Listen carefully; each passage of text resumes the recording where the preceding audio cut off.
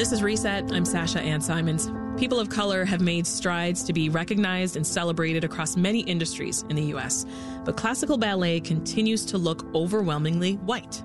Ballet companies across the country and here in Chicago have made some efforts to diversify their ranks, but dancers of color face more economic hardships than their white dancers. Now, one school in Chicago, A&A Ballet, continues that effort in their company's rendition of the Nutcracker this year. So joining us now are three leads for that show. Tatiana Chen will play the Sugar Plum Fairy. Shania Cook and Rojan Shabahang are playing Clara in different performances. Tatiana, Shania, and Rojan, welcome to Reset. Thank you for having us. Great to have you all here. I'll start with you, Tatiana. Tell us what drew you to ballet in the first place. Of course. So my mom, Anna Spellman, she was a dancer in ABT, and she kind of led me into ballet at a really young age. I was always in the studio because she was teaching all the time and taking class. So I think, that kind of is what drew me to ballet. Oh, yeah. I mean, that had to be, it was almost like in the blood. Yeah. Right? In the very fabric. Shania, what about you? Okay, so a lot of people don't know this about me, but when I was younger, I used to be like a hip-hop dancer, and I was at this studio where we had ballet and hip-hop all together, and one day my mom sits me down and she's like, Shania, you have to pick hip-hop or ballet. So I did this hip-hop thing, and I was doing it, and I had this show with this amazing woman. I unfortunately forgot her name, but we had this show, and at the end I realized that I didn't want this to be my career. So I went to my mom and I was like, okay, let's give ballet another try. We go and give ballet another try, and honestly, when I gave it another try, I started feeling my self-esteem go up more. Really? And I feel like as a young black woman, that is very important to have good self-esteem. And so ever since then, confidence and my self-esteem is really what drives me to ballet, because it's really when you hit that stage is when you really feel it. In rehearsal, you're not really going to feel it that much, but once you are on that stage, the lights are in your face, yes, you feel that confidence. What's your story, Rojan? Yeah, so I am a second-generation Iranian immigrant, and my mom originally put me into ballet because Western forms of dance are actually forbidden in Iran. And ballet was always something that my mom loved, and she always wanted to do it but never had the opportunity to. And so she put me into ballet. And at first, I really just thought, oh, it's because ballet is so beautiful and all this.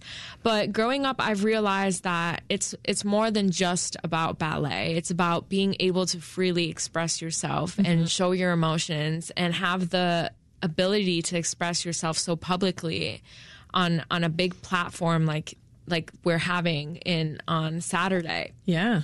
And that's an opportunity that so many people don't have, particularly women in Iran, where they're fighting over simple liberties and their right to their own life. Yeah, how many Persian or Iranian ballet dancers do you know? Exactly. I don't know any of them. And how does that make you feel?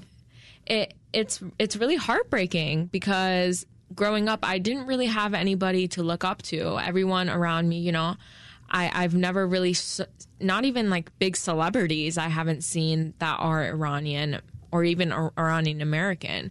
So for me, doing this role and being in this production is such a big accomplishment, not only for me, but for my Iranian community. You were born in the U.S., Tatiana, but your dad, I understand, was born in China, yes. Right? So how diverse were your classes early on when you think back? Honestly, in Chicago, it didn't feel very diverse, in my opinion. I did have a couple of chances to visit China when I was younger, and obviously there I felt really comfortable, at home almost. I remember returning from those trips, I kind of felt almost out of place, and that's good. And being an African-American dancer, Shania, I mean, there had to be some challenges early on in the game? Honestly, like going into like dancing, it wasn't hard for me, but I feel like when I got older and I went to New York, I feel like the diversity was just so off, being the only black girl in the class. And like I felt so misplaced because my body doesn't shape like the average American white girl, I guess. And so trying not to compare myself to what's that been like? These women. The comparison or the urge to do that. It's actually really hard because as a little girl, my teachers used to compare me a lot. So I started to do it naturally to myself. And honestly, like it's so hard to like try to like, hey, like this is me and I'm not this other person. And I feel like now I've gotten to that age where it's like, okay, I don't care. Like, I'm going to do me. I'm going to do the best that I can. And it doesn't matter no matter what anybody else says. But when you're younger, it really does mess with your head a little bit. Yeah. Are there black ballerinas that you look up to as role models? Yes, I am in love with Precious Adams. I love her so much. I love Misty Copeland, but I feel like Precious Adams is like my top favorite. How do you feel about the lack of representation and role models for you, Rojan, in the industry? Well, you know, historically, if you look at ballet, ballet started in Italy. And it was created among the wealthy and in the high class. And once Catherine de' Medici married King Louis XIV, it came to France, and Louis XIV loved ballet so much, and he created the first ballet company and the ballet school. So ballet historically is created among the wealthy and is very much rooted in uniformity. And it's really only in the last couple of years, especially in America, where we've really started to question that boundary and question what is a typical ballerina supposed to look like. So it's very a great opportunity for us to be a part of that kind of push forward. And while I may not have many role models that are Iranian American to look up to, I'm very grateful to have the opportunity to kind of be that representative and be a role model for others who don't have the opportunity but would love to. You are going to be the role model, right? Is there pressure that comes with that, you think? There is pressure, and, you know, I tend to be very hard on myself, not just because of that, but in general in the ballet world. I feel like there is a pressure to always be on top of everything and take everything very personally, and it's just a very hard career in general, and to have that added on top of that is very difficult. But you know what they say, what doesn't kill you makes you stronger. That is right. That is right. What about you, Tatiana? Do you have role models in the industry? Yeah. So my mom, although she is a Caucasian woman, I always looked up to her. Mm-hmm. Also, Xian Liu at Dutch is really beautiful. And also, I'm not sure her full name, but Yuan Ballet. Mm-hmm. She's also from Dutch, and she's really gorgeous. Now, I want to talk about some of the financial barriers that I just mentioned to becoming a ballerina. How much did lessons cost you, Tatiana? Well, when I started really taking it seriously and like wanting to do it full time almost, I think per year it's like around 7,000, but I know a lot of schools in like Europe are up to almost 40,000. So it's like wow, what a range! Yeah. As you get more serious and as training gets more rigorous, the tuition costs tend to go more up. And then on top of that, you have point shoes, ballet shoes, leotards, tights, costumes. Mm-hmm. Additional private lessons, and it is a lot. Well, we mentioned, Rojan, all the equipment, right, and all the things you need to be successful in this industry. Ballet shoes being one of them. Now, that pink color that a lot of us recognize, it's called European pink. Mm-hmm. The shoes aren't just pink because pink is a cute color, right? Can you talk about that a little bit? Why that shade? Yeah, well, originally, like I was talking about before, ballet was created among the wealthy. And who were the wealthy? You know, your typical white European ballet dancer. And so obviously if your skin is white, then you wear pink or close to your skin color. But what does it mean for dancers like you with darker skin tones? So growing up, a lot of times for performances, like we have to do this year, we have to pancake our shoes. So we have to take foundation that's close to our skin color and paint our shoes because... So you're taking makeup meant for the face, typically, and you're pancaking your shoe. It's funny because I just saw, just last week, it came up on my feed, Misty Copeland posted an Instagram reel. My mom, she brought that up to me. Yes. I was outraged because I'm not in the industry, so I was thinking, in 2023, why would she, and she's at the top of her game, why would Misty Copeland have to be sitting there tediously blotting a brown shade all over her pink shoes, and not just the shoe, but the ribbon, the long ribbons, right? It takes forever. And you're doing multiple pairs. You know, what does that say about the ballet landscape today, Tatiana? What do you think? I thought the exact same thing when I saw this video. Like, Misty Copeland, out of all people, having to do this. Like, I mean, there are some, like, point shoe brands that have the option for other colors, but...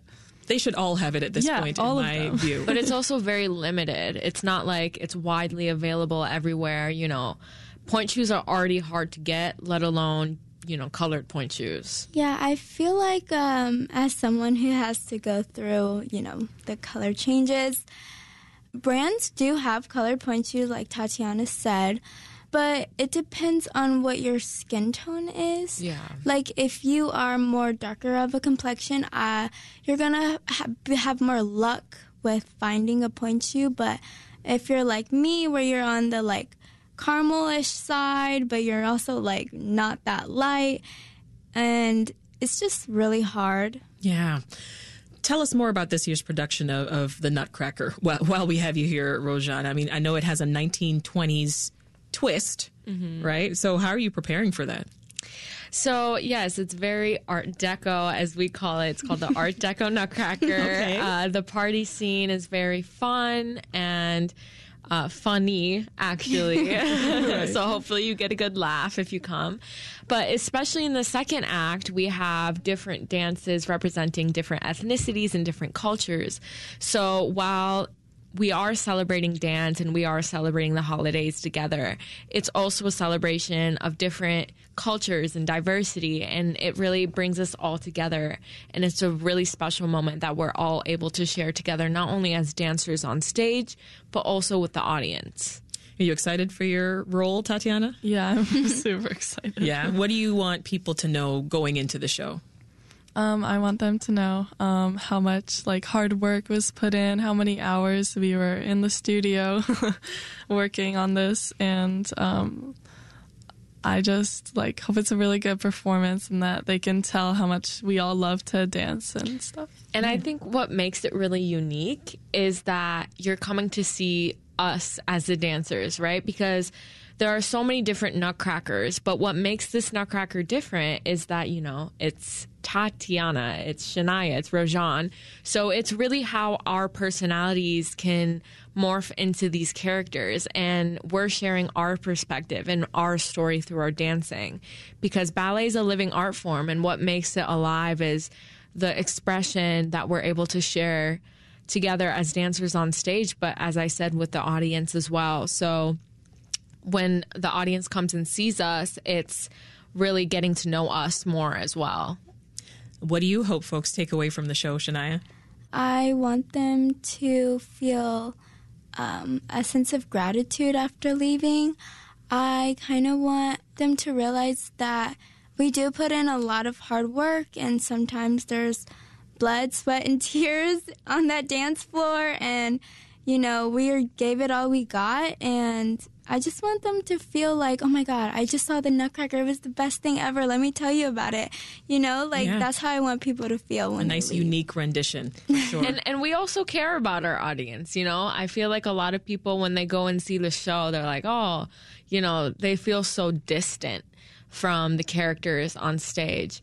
But at least for me, it's a big goal of mine to kind of give back to my community with my performance and really connect with my audience and everyone around me. And I think that's a really special moment and a special thing about ballet. And that it's not just about the dancing. It's more than that. Yeah. We've been talking to 3 ballerinas from this year's holiday production of the Nutcracker at A&A Ballet. Tatiana Chen will play the Sugar Plum Fairy. Shania Cook and Rojan Shabahang are playing Clara in different performances, and you can catch their first performance this Saturday, December the 2nd. Thank you so much for joining us, and congratulations. Yeah, thank you. Thank you for having us.